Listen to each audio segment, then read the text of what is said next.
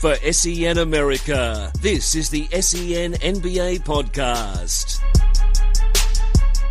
Hello everyone and welcome to another edition, the second one of 2017 of the SEN NBA podcast. As always, I am your host, Luke Sakari, and I got a very special guest joining me today. Olgun Uluc from Fox Sports Australia is on the line with me. Olgun, how are you? I'm doing well, thanks, Luke. How you doing? Yeah, I'm very good, mate. Always appreciate your time. Before we get stuck into the discussion very quickly, I want to do a quick shout out to Chris Tyler, my co-host, who this morning sent me pictures. He's currently in Atlanta, at NBA Studios, at NBA TV, sent me a picture of him sitting at the TNT studio desk. He was shooting hoops at the NBA TV studio. I'm sure anyone who's watched NBA TV sees the hoop in the background. He was there having shots. I mean, he was watching the starters record their show. Super jealous of him while we're here. Well, I'm here anyway. You're up in Sydney. I'm here in Melbourne, down here at SEN Towers in Richmond, while he's up there in Atlanta with the big guns. I just wanted to get that out there real quickly. Pretty jealous. Have you ever been to NBA TV studios, Olgun? I know you've been to America quite a bit. Have you ever been down there to Atlanta? I've been to Atlanta. I didn't go into the NBA TV studios. I visited CNN, and I visited that whole Olympic Park that it's around. I didn't get to the NBA TV studio, but I've been speaking to Chris back and forth while he's over there, and I'm just jealous of his trip because I'm not doing a February trip or January-February trip to the US, and he's just telling me everywhere he's going, and so I'm just jealous of him, and he knows it. So you usually do an All-Star trip, do you? So you're not doing... I do an All-Star trip, and then I usually do an NBA Draft Summer League combined trip, but this year it's difficult. There's so much going on back at work, and so I figured I'm going to give this one a miss and just extend my mid-year trip. Yeah, I should be sweet. Yeah, very nice. So you mentioned that, is it like a precinct down there in Atlanta? You said it surrounds an Olympic type of park. Is that a whole precinct of TV studios, or is it like a sporting complex down there? So from what I know, there is an Olympic park which has an aquarium. It's got a Coca-Cola museum. Really? I think it's got a zoo. It's got a whole lot going on there. And then just like 50 meters down the road, you've got the CNN studio, which is right next to where the Atlanta Hawks play, I believe that's where it's Turner. Turner Sports, Yep, Turner. I believe that's where that is, and so everything goes on in there, and so I'm assuming that's where Chris is right now, just shooting some hoops. Just shooting some hoops with the big names down there. So there's been as always a big week in NBA basketball, but this week was probably one of the most strangest weeks of the season because this Derrick Rose saga, I guess we can call it, it's been really weird. I mean, for those who've missed it, just like in a nutshell, Derrick Rose went missing. Like he flat out went missing. For a Knicks game on earlier in the week, they didn't know where he was, and then it came out the next day he flew back to Chicago without notifying the team for a family matter. It's just and then the next day he was back at the practice facility training with the team. It's so hard to get just a grasp on this. What are your thoughts on it, Olgun? The whole situation is it's so strange. It was a little bit shocking because, when it first happened, everyone was, quite rightly a bit almost frightened. They're thinking, what's happened? We're concerned. And then, it starts to come out. We heard Joakim Noah say that he spoke with Derrick Rose and that he's okay. But when, I saw that little media kind of bit that Joakim did, and he seemed really frightened as well. He looked like quite ghostly. And so I'm thinking, what's happened? And, the thing that shocked me is that this all happened and it's been it's like Derrick Rose has treated this so nonchalantly. Like he just left, didn't tell anyone, came back, and it's almost as though they're acting as though nothing happened. Yeah, which is the oddest thing in the world. Because I was telling my colleague that if I had a family member who was ill and I had to leave, I would text somebody. Oh, you'd have to let someone know, especially someone. I mean, if the family always comes first, and obviously circumstances are surrounding that. But if you're an NBA basketball player, you're on the road. It's someone like Derrick Rose. He's a national figure in America.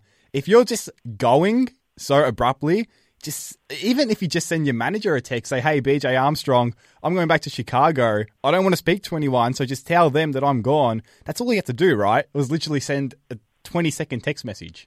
Well, that's the thing. I told my editor, I said, "Look, if I'm a journalist and if I have situation that arises and I have to leave the country or the state to go visit a family member who's ill, on the way to the airport or just something, I'm going to tell you. And I'm a journalist who, people haven't bought tickets to see me or anything like that. And people aren't caring at my work. People aren't necessarily, at my beck and call for my well-being. And so I just thought it was odd. And, obviously we hope everything's all right with Derek Rose and his family and all that stuff. But it just seems quite odd. And it's almost like he's just brushed it off. Yeah. It's just quite confusing. And it's kind of almost a culmination of a really weird season and a half for Rondo in New York. I mean, he's a guy that obviously when he got traded to the Knicks in the off season, he said, it's our super team and all that type of thing. And we've seen glimpses of him this year on the court where you're like, hey, this is like the guy that won the MVP in 2011. But on the whole, I mean, he's been benched for fourth quarters. He's been publicly upset with Jeff Hornacek, the head coach. And now this, obviously it's a family matter and you don't want that to happen to anyone. But it does seem a little bit of a coincidence that it's kind of happened after all the on-court stuff went off and they're having off-court dramas. I don't know. Obviously I'm not linking them with any way because obviously it's a family matter and no one's disregarding that. But it does seem a little a little stinky, would you say? It seems a little bit, this is happening when the Knicks are losing games. I don't know. It just seems so, I feel like there's something else. I mean, again, I'm not disregarding the family matter. That's 100% most likely true, and we hope for the best. But I don't know. It seems like there's something else. Yeah, it's looking at it from the outside, it just looked like everything had snowballed to the point, and this really probably a grave situation came up, and it's just everything that had been piling on him over the past few years, every injury he's had, all of the ridicule and criticism he's had from the public and from the media and just from, front offices, just from everywhere. And then you think about that Milwaukee game, getting benched in the fourth quarter for Ron Baker. It all just added up. And I think this was the last straw that he said, you know what, that's it. And he just left. And then obviously there were reports that came out and said that he thought about, taking a break from basketball for a little bit, which I thought that's quite severe. But, I feel like that's all it was. Everything just kind of added up on him. He just had so much on his shoulders and he just kind of exploded in, the way Derek Rose does, and not kind of exploding from not outwards, but just kind of inwards, just not telling anyone, not saying anything. Yeah, and it's really bad for him. You do on just a personal basis, you really do. But you mentioned it there, how this was one of those things where he just disappeared, and it's really weird with me because obviously that report came out where he said he was thinking about just leaving basketball. I'm not sure if it was the next day or the day prior or even on that same day. There was another report saying that he's looking for a max contract. It was the next day. It was the next day, right? It makes no sense. So, one day he's thinking about quitting basketball and then he wants the max contract, which, I mean, we all know how the Knicks operate. They don't operate like a normal NBA franchise, but I don't think they would. I mean, would they offer him a max? You couldn't, could you? You couldn't offer him a max contract. I don't think the Knicks would. I get that there is some marketability to Derek Rose. His shoes are extremely popular, that kind of thing. I don't think the Knicks do it. Is someone going to offer him a max contract? I think someone will. Really? There's definitely a team out there that's going to do it.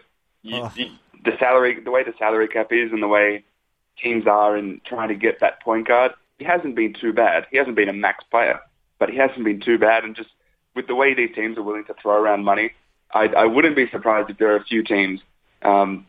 I don't think the Knicks, but there'll be someone out there will give him that money. I honestly don't expect someone to, but if it is someone, I would expect it to be the Knicks, just because it's the Knicks, and it'll just be another dumb decision on top of dumb decisions, and just further limiting the ceiling and potential of Kristaps Porzingis. Because personally, I still don't like that fit at all with Rose there and Melody. Because if I'm the Knicks, right, all I care about is Porzingis. That is it. That is the only asset I care about in that franchise if I'm the New York Knicks. 100%. He's as far as this trade period that's coming up right now, Kristaps is the only player on that team, in my opinion, that's untouchable. Yeah, absolutely. And it's just a matter of what you do with Carmelo. I mean, obviously he's got his no trade clause, but I still like Melo. A lot of people, I feel like, they reckon Carmelo's not as good as he once was. Obviously, he's not the 28 points per game scorer that he was in Denver, but I still think he's really, really, really valuable. It's just a matter of him next to Porzingis.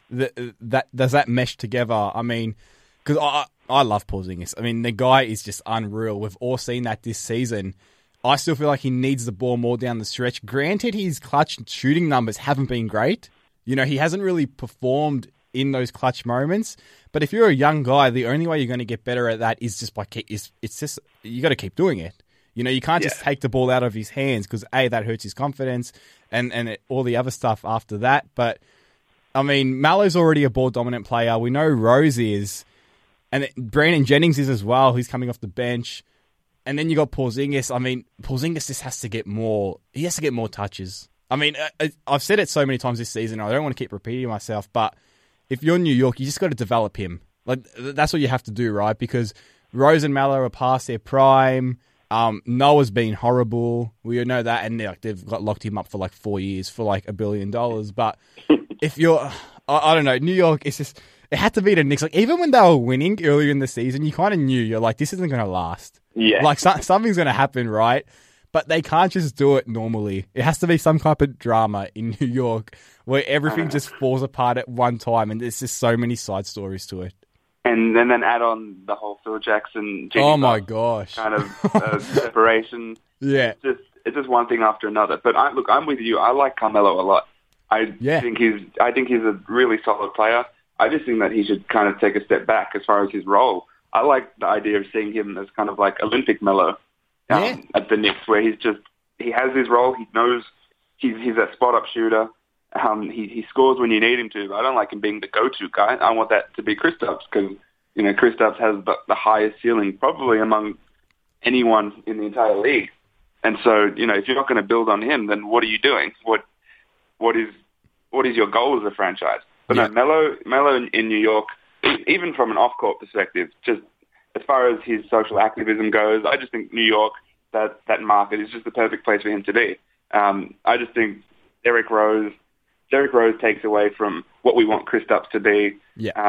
I don't mind Joakim. I just don't think he's worth how much he's getting. Yeah, 72 million, I think, just off my head. Yeah, 72. I just wanted to get back quickly on Rose. You mentioned his marketability before. Do you reckon marketing Derrick Rose is less effective when he's not playing in Chicago, which was his hometown, obviously? Like, does it still have that pull? Definitely. Yeah. Well, because New York and Chicago are quite similar, but selling the guy as the hometown kid, and, you know, Chicago has this kind of, you know, I lived there for a bit, and it's got this kind of grunge feeling. It has this sensory feeling of, you know, this is like the home of basketball, and street basketball is like the heart of it. And that's something that New York has in a different way. But if you're not from there, if you're not from Brooklyn or Queens or one of these kind of marquee suburbs, then it really doesn't have the same effect. Does it have some effect? Yeah, it does. But nowhere near the same. Yeah, and I mean, you mentioned it there. You lived in Chicago a little bit. I feel like D. Rose has always had, like, when he was in Chicago, right, he could be playing bad, he had his injury problems, like, and all that, but they still loved him because he was that hometown kid. I just wanted to get you were there. I mean, I'm not sure. Were you there when he won the MVP? I'm not too sure on this. Were you? No. I went there a year or two after that. Okay, so it was probably just as he started getting hurt. Yeah. Yeah. But I was there during a period where he was there, and the crowd loved him. Yeah. As not great as he played, he when I was there, he didn't necessarily stand out. I was there when Jimmy Butler started to emerge as basically the superstar of that team. They still loved Derrick Rose. He was every introduction he got the biggest cheer. It was always about Derrick. Yeah. See, I feel like he hasn't got that protection in New York of like these fans will still love me because we know how the Knicks fans are. Like they boo. They've probably booed Melo, I'd assume. I think they have booed Melo this season. I remember there was one game I was watching in the fourth quarter. Yeah, when he went to his ISO sets, they were booing him, and like Melo's meant to be that guy, right? Where they just love him because he does so much in New York. Rose hasn't got that protection, and you wonder, you know, this is his first professional season out of Chicago. He hasn't. I mean, we spoke about it before. He flew back to Chicago for a family matter. Maybe he's just one of these guys that really needs that little house around him, that hometown protection. I don't know. Yeah. He's an interesting... In Chicago, he it was almost like the crowd had like unconditional love for him. Yeah. Just because he was from there. And the thing is, he hasn't, he left for a year for college, but he hasn't really left that city. Yeah. And so this is the first time he's left. And, to leave the place where you've been your entire life and to go to New York City, which is just massive from, both geographically and just from a marketing standpoint, that's just a big shift. I feel like his mind hasn't caught up to it yet. Yeah, absolutely. So let's move on. So that's one point guard that's in a bit of uncharted waters. Another one is our own Dante Exum. I mean, we'll say our own as in Australia. It's Dante Exum. Yeah. This has been an intriguing storyline all year. Start of the season when George Hill got hurt, Dante saw an upswing in minutes, played 35 minutes in one game. Then George Hill came back. Then all of a sudden, Shelvin Mack was ahead of Dante, and then he wasn't playing. Then George Hill got hurt again, and Dante's minutes went up again. Then Dante hurt his knee. He was out of the rotation. Now he's been getting DNP CDs. He spent like half an hour in the D League to train with Deeds. I know you've followed it probably closer than anyone. What are your just general thoughts before we really get stuck into discussion on this whole situation of Dante this season and his playing time? Well, the first thing is I really hope that him and Quinn Snyder have been speaking about what's happening. Because if they haven't, and Quinn Snyder's just been throwing these curveballs at him, then that would be kind of unfair for a 21-year-old who's basically, in his second year in the league. That's the first thing. The second thing is just looking at it from a basketball perspective, I just don't get it. It's not like... So when George Hill has been injured, Dante hasn't just been getting the minutes, he's been starting. Yeah, he has been, Obviously, George Hill's been injured for quite a lot of this season, but Dante's been starting, and then when George Hill comes back, Dante goes back to the third string point guard, which confuses me because it's not like Shelvin Mack is a Jamal Crawford kind of guy where he is your bench or he's your bench guy. Shelvin Mack is just a point guard. Yeah. And so it makes no sense to me because it's not like you're trying to keep that second unit intact with Shelvin Mack as the god of that second unit. And so really I'd like to speak with Quinn Snyder and just find out what's going on and just...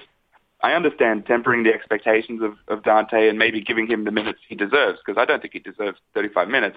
But I just think some consistency would probably be good for him. Yeah, absolutely. And especially because, the dude's 21, and let's not forget, this isn't a guy that came out of college or played. He was nicknamed the Man of Mystery, International Man of Mystery out of the draft for good reason. Because people this was one of my biggest concerns on Exum coming out of the draft. It was just like, who's he played against? Who has he proved himself against? Obviously, the talent was there. We just saw that just from seeing him play.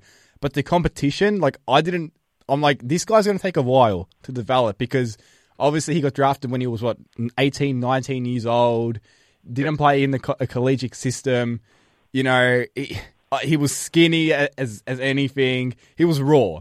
He was a pick 5, which automatically puts the expectations up, which I hate that idea of, obviously I know why it's there. I hate the idea of players just get their expectations is like, okay, you're pick 1, you're pick 2, you're pick 3, because every player has different circumstances. If you can look at Fawn Maker, for example, he was pick 10. He was a lottery pick, but this is a guy, it's a long-term project. He's not going to come in and play like a top 10 pick. Dante Exum was never going to come in and play like a top 5 pick. But I don't know. I know he had that year with the ACL injury, and no one can really grade how big of an impact that made until down the line where we really have a real good portfolio of his NBA career. But if I'm Utah, I would have liked to see a little bit more progression at this stage, just a bit, because he still can't shoot, and that's obviously a massive concern. Because if you can't shoot and you're a point guard, it's going to be a struggle, especially for Dante, who hasn't really got that confidence yet to really just take over games when the ball's in his hands. You'll see him attack the basket. His finishing at the rim is still a bit, up and down. He in the pick and roll is okay at finding his team. He's got a pretty good read on the game when he's got the ball, but it's just obviously not as advanced as another starting level point guard. So, I'd love to get your thoughts on his development and progression, because to me, I've seen little bits. I'm like, hey, if he can do that consistently, that's great. But on the whole, it's just like, I wanted to see a bit more at this stage. But again, that ACL injury, who knows how much years that took off his development. Yeah, so the way Dante looks now, he looks quite similar to his rookie year, which is quite reasonable considering he had that ACL injury. But in his rookie year, he, again, like you said, he hadn't come out of college, or the best players he would have played would have been at a FIBA under-17 tournament in 2012, I believe, where he went up against some of kind of the world's best players, and he did extremely well in that tournament. But that's not, that's 6 or 7 games. Beyond that, I remember the last time I saw him, he was the first person I ever covered. It was at the Australian Schools Championship, where he played against schools like Willetton and Box Hill and like the Scots College of Sydney and things like that. And they're not terrible, they're not bad schools by any means. But for a potential draftee, that's not kind of the barometer of opponent that you want to see him play against. And so, look, I think, like you said, calling him the number 5 overall pick is just another little burden that's on his shoulders. It's, that's really difficult to brush off. But I think, look, down the line, I think he can get there. And the shooting is a real issue. That's one of the reasons why sometimes he just can't be on the floor. Yeah. But honestly, I think he will get there. Is he going to be the player that everyone expected? Is he going to reach that extremely high ceiling that we all envision for a 6'6" point guard from Australia? I don't think so. I don't want to be pessimistic, but I doubt he'll ever be kind of that superstar or even a star guy. But I think he can start in the league, and I think he's shown glimpses of what he can do to be a legitimate starter. Yeah, absolutely. I think a question that I have with Exum at the moment is, like, who is he? What is his identity as a player? Is he a guy that's going to come out and just attack the basket with reckless abandon and get to the foul line 10 times? Is he going to be a defensive stopper? He's obviously not going to be a knockdown shooter. Like, that's the one thing for me is right now, when I watch Exum, I'm like, what should I be looking for? Like, how do I grade his impact on the game? If he makes a defensive stop, but then doesn't do anything on offense, but keeps making those defensive stops, is that a good thing? Or do they want it on both sides? Like, that's the one thing with me. It's just like, what is he yet? I don't know. That's because he's 21. Like, he's super young. But we've seen younger players where you already automatically know who they are and what they're going to do. Dante isn't there yet. And it's not, you'd rather him be there, but it's not like a disastrous thing for his career. Because like I said a billion times, he's 21. Like, he's so, so young. But that's the one thing for me. It's just like, who is he? I don't know who he is yet. Yeah, and I'd like to know that as well. And I hope that he has an idea of, who he wants to be. Because right now, it's almost as though, if Shelvin Mack wasn't there when Shelvin Mack's not there or when George Hill's not there, it's almost as though he's just going on just to give his fellow point guard a rest. Yeah. And he's just on just to kind of keep it going, but not really do anything. But I like the idea of him turning into a George Hill kind of producer. So he's obviously not the same player as George Hill, is not as good a shooter or scorer as George Hill, but I like the idea of him turning into someone who can produce as well as George Hill did. George Hill was never a star on a team, but he has the ability to produce potentially for a championship team. As in just a really solid production from him, and that's kind of what I hope he turns into, because I feel like that's kind of where he's going. I think if his jump shot gets there, I don't think he's a Rondo kind of rebounder. I hope not. Right now. I hope he's not a Rondo. No, but yeah, I think he can kind of step up his level, and if he knows what he wants to be and works together, he can produce in the league. I think he can start. Yeah, I think the one thing for me, I don't know how much more we're going to see of him this season as Utah are making this playoff run. I mean, as of recording, they're 24-16, they're 5th in the West. They could probably catch the Clippers for a home court advantage. Like, I wouldn't be surprised. They're not going to catch Golden State, the Rockets, or the Spurs. They can definitely catch the Clippers. And so if you look, Utah are in this weird situation where it's almost a win. It's half a win now, half future. Like, because you're seeing these guys like Joe Johnson and George Hill. They're the win now guys. But then you got your Rudy Gobert's, your Gordon Haywoods, Derek Favors, Alec Burks, Rodney Hood. They're all future guys. So it's this weird situation they're in. So if you're Dante right now, I look at it. When he's on the court, they're getting outscored by 3.1 points per 100 possessions. When he's off the court, they're outscoring teams by 8.4 points per 100 possessions. That's a massive, massive difference. Yeah. And if you're a team that wants to win, they obviously want to, they're going to make the playoffs. And they're probably got...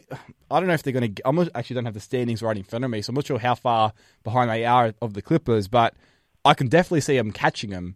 So if I'm Exum, I don't know much more he's going to play as we hit the stretch run. So in that situation, I mean, we mentioned that he went to the D-League to get some training time into him. Would you want to see a quick little 2-3 game D-League stint? Will that help? Or will that just be a negative for his mindset saying, okay, like now I'm back here. I'm almost back at like a square one. I fully expected that recent D-League stint when they were down there for that short amount of time. I fully expected him to play the next 2 games for the Salt Lake City Stars. Yeah. I think they had the back-to-back, and I just thought that would have just made a lot of sense to... Well, Burks and Real Neto played, didn't they? If I'm not... And they did, and they played quite well. Real Neto had, I think, a near triple-double, and Alex Burks played quite well, and I thought, that would have kind of been perfect for Dante.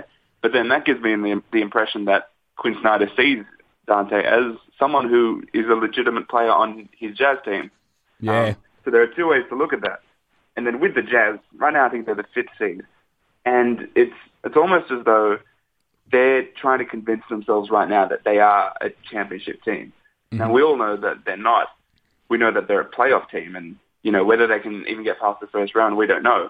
But they see themselves as a playoff team, and it's almost right now they're trying to convince themselves that, okay, we have to be a team that contends for a championship, otherwise we're going nowhere. And so that's what you said. They're kind of they're trying to tread that fine line between being a contender and being a team that's still trying to build. But I think down the stretch, I don't think Dante gets big minutes, but I think he still does get minutes because I don't think Shelvin Mack has really locked in that backup point guard spot. It's not like he's been playing, overwhelmingly, tremendously. He's been okay. And so I still think that's up for grabs. Yeah, absolutely. And I think if you're Exum, all you have to look for motivation is just look across the locker room at Joe Ingles, right? This is a guy that, if you're there's this great saying, I mean, everyone's heard it, you can just be an expert in one area and just be okay in the others. And that expertise could be enough. Look at Joe Ingles. This is a guy that's slowly gotten a better 3-point shot, and you look at it now, he's around the 44% mark, which is just outstanding. Yeah. And he's just being at least a net negative on defense, if not a positive. Like, he's not being bad. He's just on the baseline, or he's in the plus, in the plus-minus situation. So if you're Dante, that's motivation right there. It's just like, you don't have to go out there and do everything. That's another thing when I watch him. It just seems like he's going a million miles an hour. It's just like, hey, take a step back, pick your spots, play solid D, do all those little intangible things, hustle, all that good stuff to get you brownie points, and then just develop at a rate. You don't have to develop at a rapid rate. Yeah. So one thing that I think, firstly, I don't like comparing Dante with every other 6'6" guard, but I think looking at Sean Livingston and what he does for the Warriors is probably a good little message for him. Where Sean Livingston goes on, he plays just good enough D, and he'll go and get you 8 points just from doing his stuff just around the rim and in the mid range. You know what you're going to get out of him. He knows what he's going to give you, and he just plays his role and gets it done. And I think I'm not necessarily comparing them as players because that's one of my pet peeves, comparing every 6'6" point guard to every other 6'6" point guard. But I think that's what he should look at as far as what he can bring to, his team right now. Yeah, absolutely. And hey, maybe all Dante needs is a game in Australia. And, and then maybe playing in front of his hometown will help him because it was, as the NBA's in London at the moment with their international games, Adam Silver had some interesting comments in regards to a possible preseason game in Australia. I'm just going to play a small snippet now of what Adam Silver had to say. It's a fantastic market. It's a market that our players enjoy traveling to. Obviously, it's a bit of distance from the United States, but we travel to China for the preseason. So I think it's just a question of working out the appropriate business arrangement. In those markets where the best young talent are brought together at a young age, those markets are producing the most NBA players. In particular, I think of markets like Australia, markets like Serbia that have great systems, relatively small markets compared to many of the other countries in the world that, frankly, have no NBA players right now. We're looking at that model. They do a fantastic job in Australia and in Serbia creating top-notch players. So this is a topic that, people have been speaking about for years and years and years. Like, is there going to be an NBA game, preseason or not, coming to Australia, whether it be exhibition, whatever? The more we hear comments like that from Adam Silver, and the more and more basketball grows here, the more and more Larry Kesselman and the NBA get a better relationship. I think we're getting closer and closer to it eventually happening. To me, the question I ask now is like, okay, so it's going to happen. Who knows when? It could be next year, 2 years. Maybe NBL teams go there or whatever the situation is going to be. But just quickly, if you had to choose, Olgun, 2 teams to come down to Australia for a preseason game, which teams would you want to see? Like, I know that's such a broad question. And if you could just pick 2 teams and keeping it within the realms of possibility, like, to me, honestly, if it's going to happen, it's going to be 2 West Coast teams to shorten it pretty much chops off about 6 to 4 hours of the flight. Yeah. So, like, it's most likely going to be West Coast teams. So, like, you can't just say, I want the Cavs and the Warriors, because that's probably not going to happen. So, like, keeping it within the realms of possibility, which teams would you want to see? We'd assume it would be at least one Aussie, you'd assume. Yeah, so as far as teams I want to see, look, obviously I want to see the Warriors come down. Obviously they're on the West Coast, like, basically, and then so it's not too hard for them. But the NBA is not going to send the Warriors to Australia. Yeah, I like the Lakers coming down here. As far as they're a team that the NBA might as well send down here. It's not like they're a championship team or anything, and they're the biggest market, probably one of the biggest teams on earth. Yeah, and so it'd be just a fun, almost gimmick to send them here. Another team, you might as well send Utah. Yeah, I guess. Because they're close enough, right? I'm trying to think geographically. They're relatively close. It's a short flight to either LA or to Dallas, and then the flight down here. Yeah. I don't mind that team. They're a young team. They've got a bunch of international guys. Obviously, they've got Dante and Joe Ingles. So you might as well send those 2 teams. Yeah, and I think that's the thing. Like, you need to have at least one team that's going to bring in the casual fan. Like, the Lakers will. Like, even though, like, they're not great. But they're just... If you're just a casual NBA fan and you check, you're on Facebook, Twitter, and you say, breaking Lakers to play preseason game in Sydney, Melbourne, and Brisbane, whatever, right? You're like, whoa, like, I'm going to go to that. Like, yeah, like, I don't really... If someone might not really follow it, but it's like, hey, I want to see the Lakers play, right? So I think that's really important. You've got to have at least one team that's going to bring in... it's going to sell out anyway, but just to increase the excitement levels, Like, if you're a casual fan, right, and you're flicking through, it's like, the NBA's bringing down the Phoenix Suns and the Sacramento Kings to play a game. Like, to us, we're like, awesome, we get to see, play. We get to see NBA teams, right? But if you're a casual fan, you're like, whatever. Like, who cares? So I think that's important. You got to have at least one team that's going to sell the tickets, right? As in, like, the tickets are going to sell, but you know what I'm trying to say. Yeah, like, people who aren't necessarily fans of the NBA but enjoy kind of the culture and idea of the NBA. Yeah, they've got these Kobe Laker jerseys. Mm-hmm. They've got the Shaq Laker jersey, that kind of thing. It's one of those teams that can really kind of insert itself into kind of any country, and they're super recognizable. You might as well send someone like that down because, if you send, like, the Kings down, I'd love to see Boogie play, probably more than most people on the Lakers. Mm-hmm. But that's not going to get the two guys who have, Kobe jerseys who go to the beach every day who just want to see something. Yeah. Like, you got to send a big market team, and I think the Lakers, from, like, a pragmatic standpoint, geographically, it just makes a lot of sense. Yeah, exactly. And how about just quickly this whole NBA possible preseason game type of thing? I know you touched on it briefly on your Overtime podcast this week, but, like, is that something you'd want to see?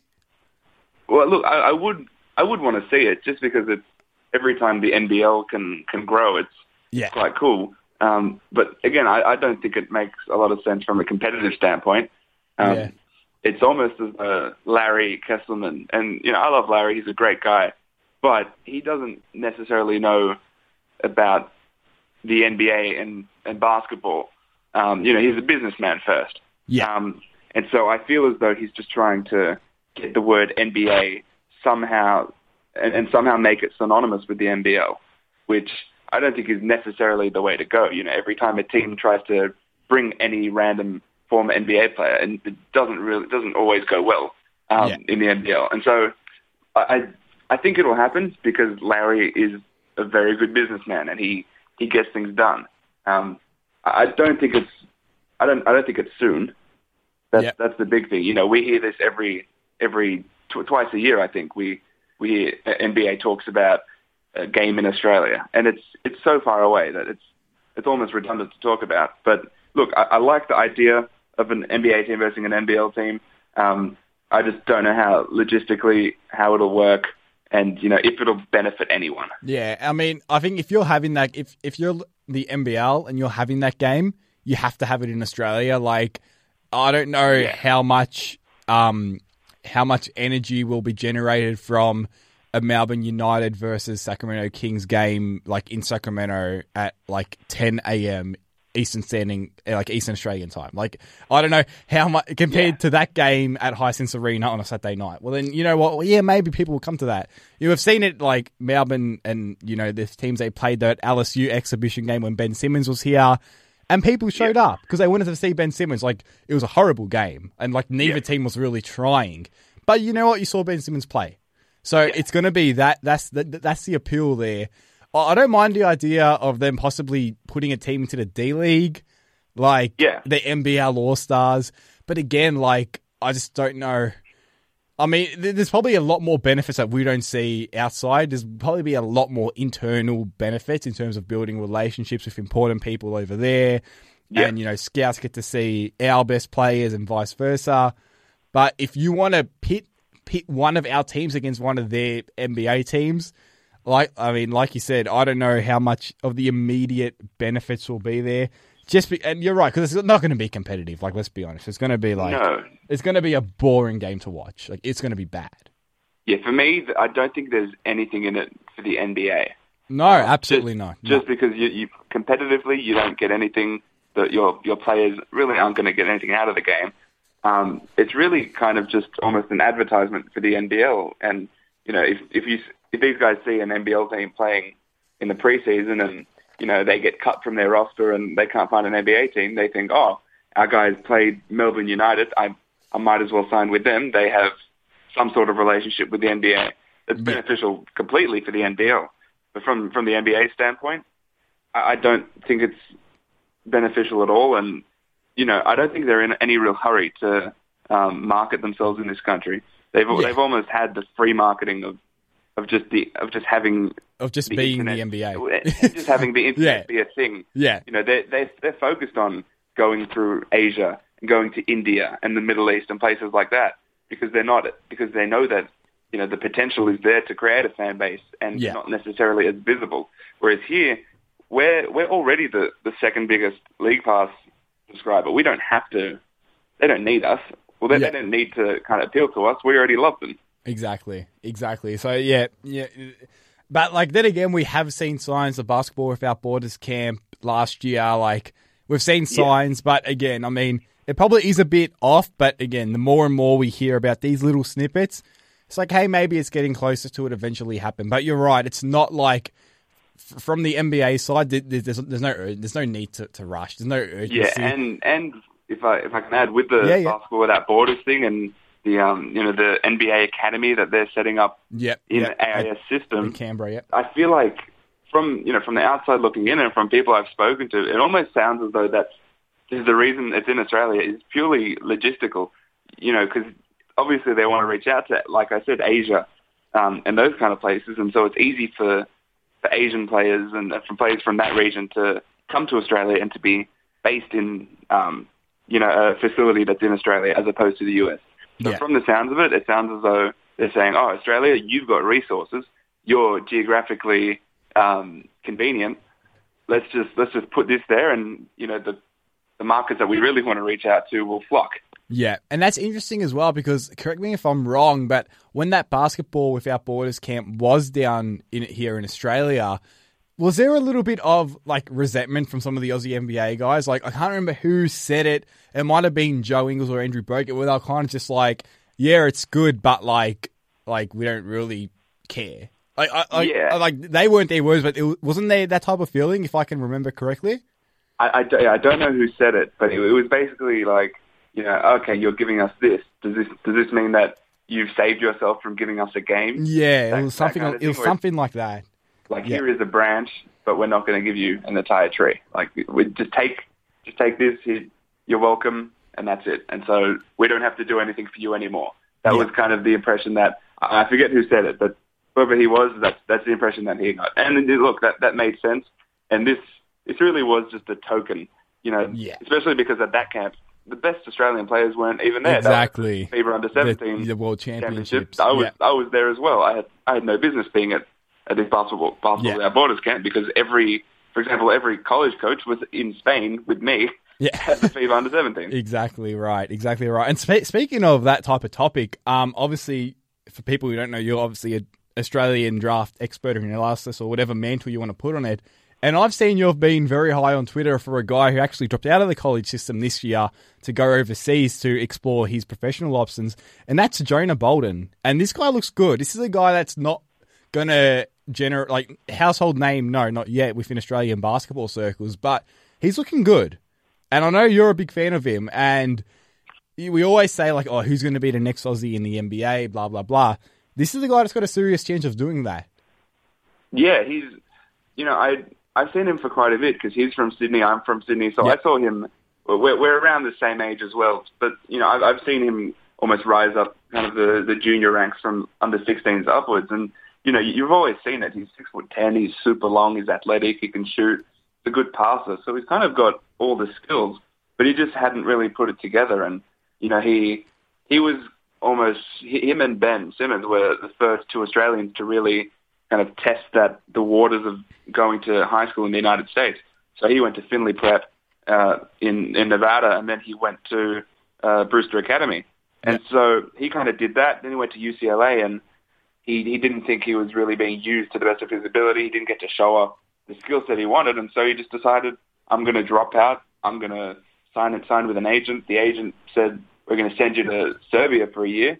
He's with FMP right now, and he's playing really, really well to the point where he's starting to appear on draft boards now, and I feel like his stock is only getting better to the point where I wouldn't be surprised if he's a first-round pick, not because he has that talent right now, but because he's 6'10", and his ceiling is so high. Yeah, and he's one of those guys, when I watch him play, it's almost like this is a guy that, I mean, we spoke about it with Dante before, where Dante doesn't really have anything going for him yet. But I look at Jonah, he's a guy that when he grabs the ball off rebounds, you mentioned there he's got the height and the length, but he can dribble up and down the court, and he can attack in transition, and he can finish at the basket. Like, it's that multifaceted athleticism when you got the ball in your hand that you see so many players have. Like Giannis Antetokounmpo is probably like the top guy of doing something like that with his incredible length and height and the rest of it.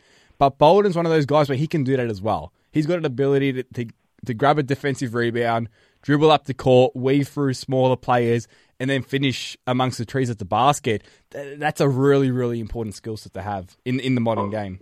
Oh, for sure. And, NBA guys are seeing that now, and more are reaching out to me asking, how good is this guy? Because they know who he was. He was at UCLA, and people were expecting him to be a part of, this UCLA team. They're a top five team in the nation, UCLA right now.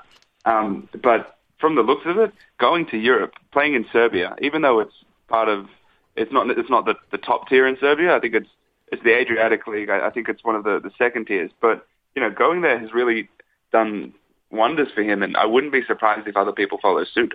Yeah, absolutely. And he's a guy as well. Like, he's an okay shooter, right? Like, he's not a horrible shooter, so he's got that part of his game as well. It's just someone that you need to keep an eye on, right? Like, if you're looking for that next Aussie in the NBA guy, that's someone to keep an eye on. Now, before we wrap up, because we are running out of time, just some real quick hitters. Cleveland or Golden State? Golden I know. You were going Golden State? Even with the Korver trade?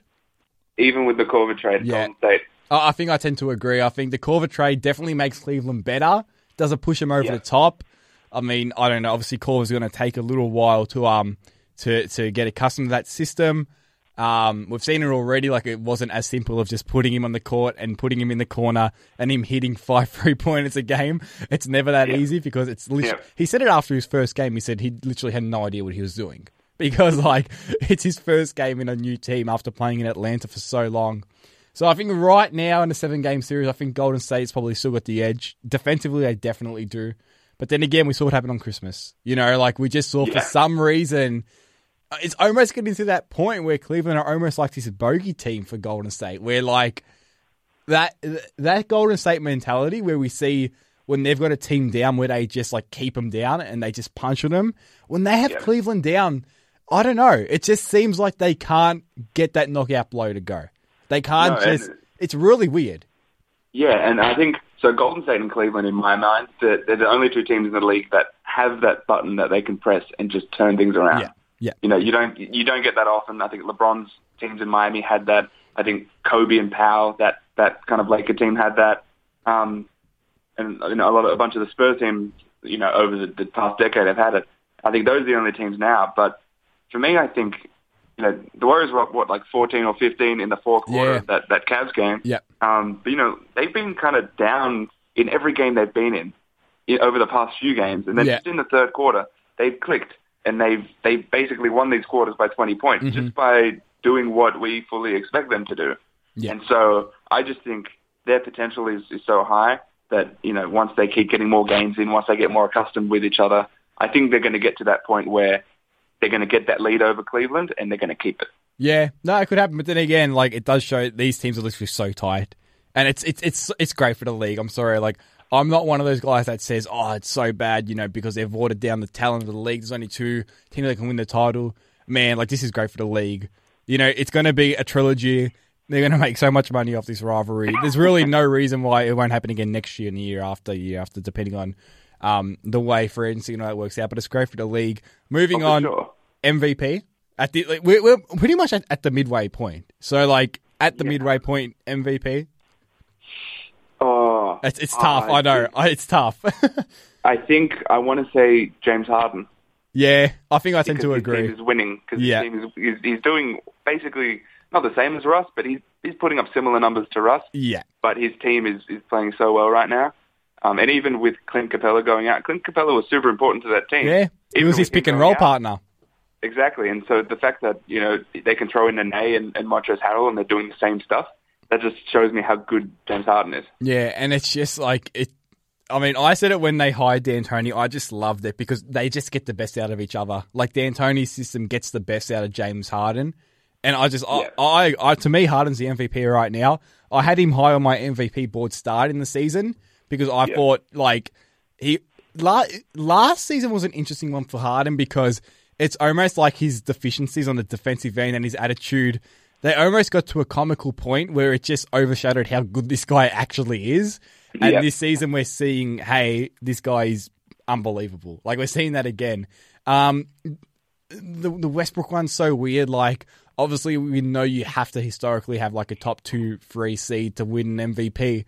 But like, if you're OKC and Westbrook does average that triple-double, but they finish like 6th or 7th in the West, do you just discard history and say, hold on, this guy averaged a triple-double? Like, we can't not give him the MVP. Like, it hasn't happened since like Oscar Robertson, like 100 years ago or whatever it's been. You know what I'm saying? 1960, whatever it was. Yeah, so that's a weird one because the thing is, you know, from when you think about it, you feel like he's averaged a triple-double. You should give it to him, except James Harden has played well enough to steal it away from him. Exactly. Like, how weird would that be? If you said it at the start of the season, we're going to have someone that averages a triple-double but doesn't win the MVP, you'd be like, what? Like, are you kidding me? Like, there's no way that's happening. But hey, it's a very, very real possibility. It's absolutely ridiculous. No, and I have a quick question for you. Yeah. Are your top 3 MVPs, are they in whatever order? Is it James Harden, Russell Westbrook, and Kevin Durant?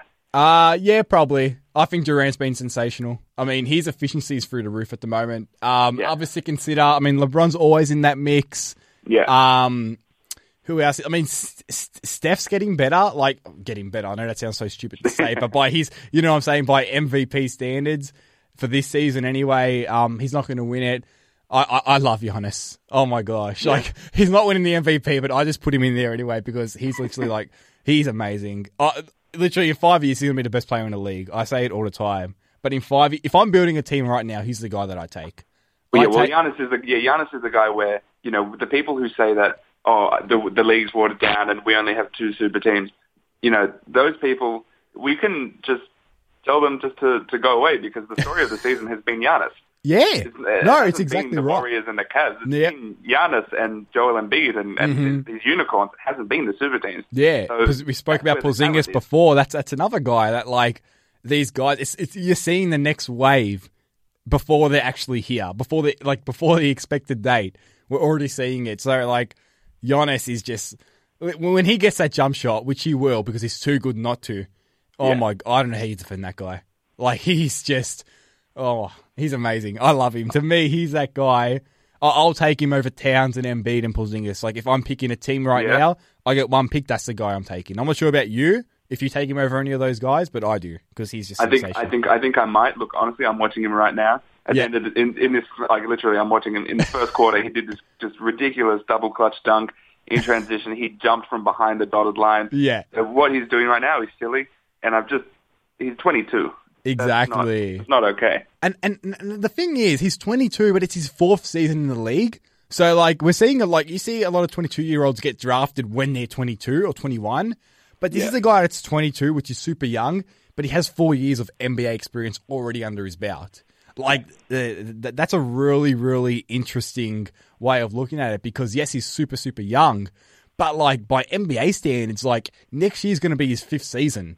So, like, that's not he's like... nearly a veteran. Yeah, pretty much, if you look at, like, the expected date of just normal NBA players. So...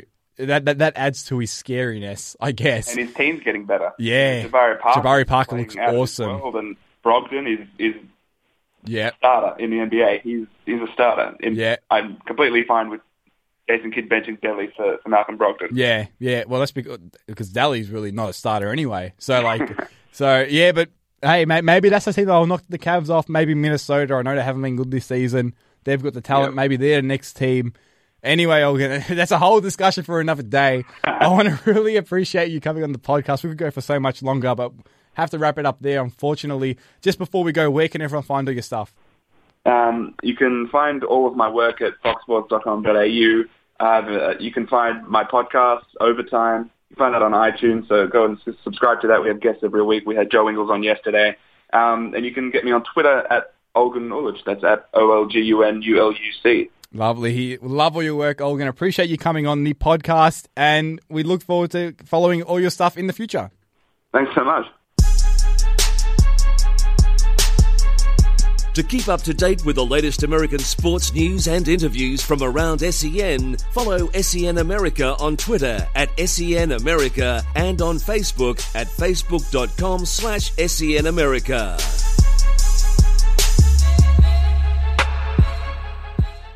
Whether you've overdone it at the gym, at the dinner table, or on the couch, AHM Health Insurance have a cover for you. Join direct at ahm.com.au.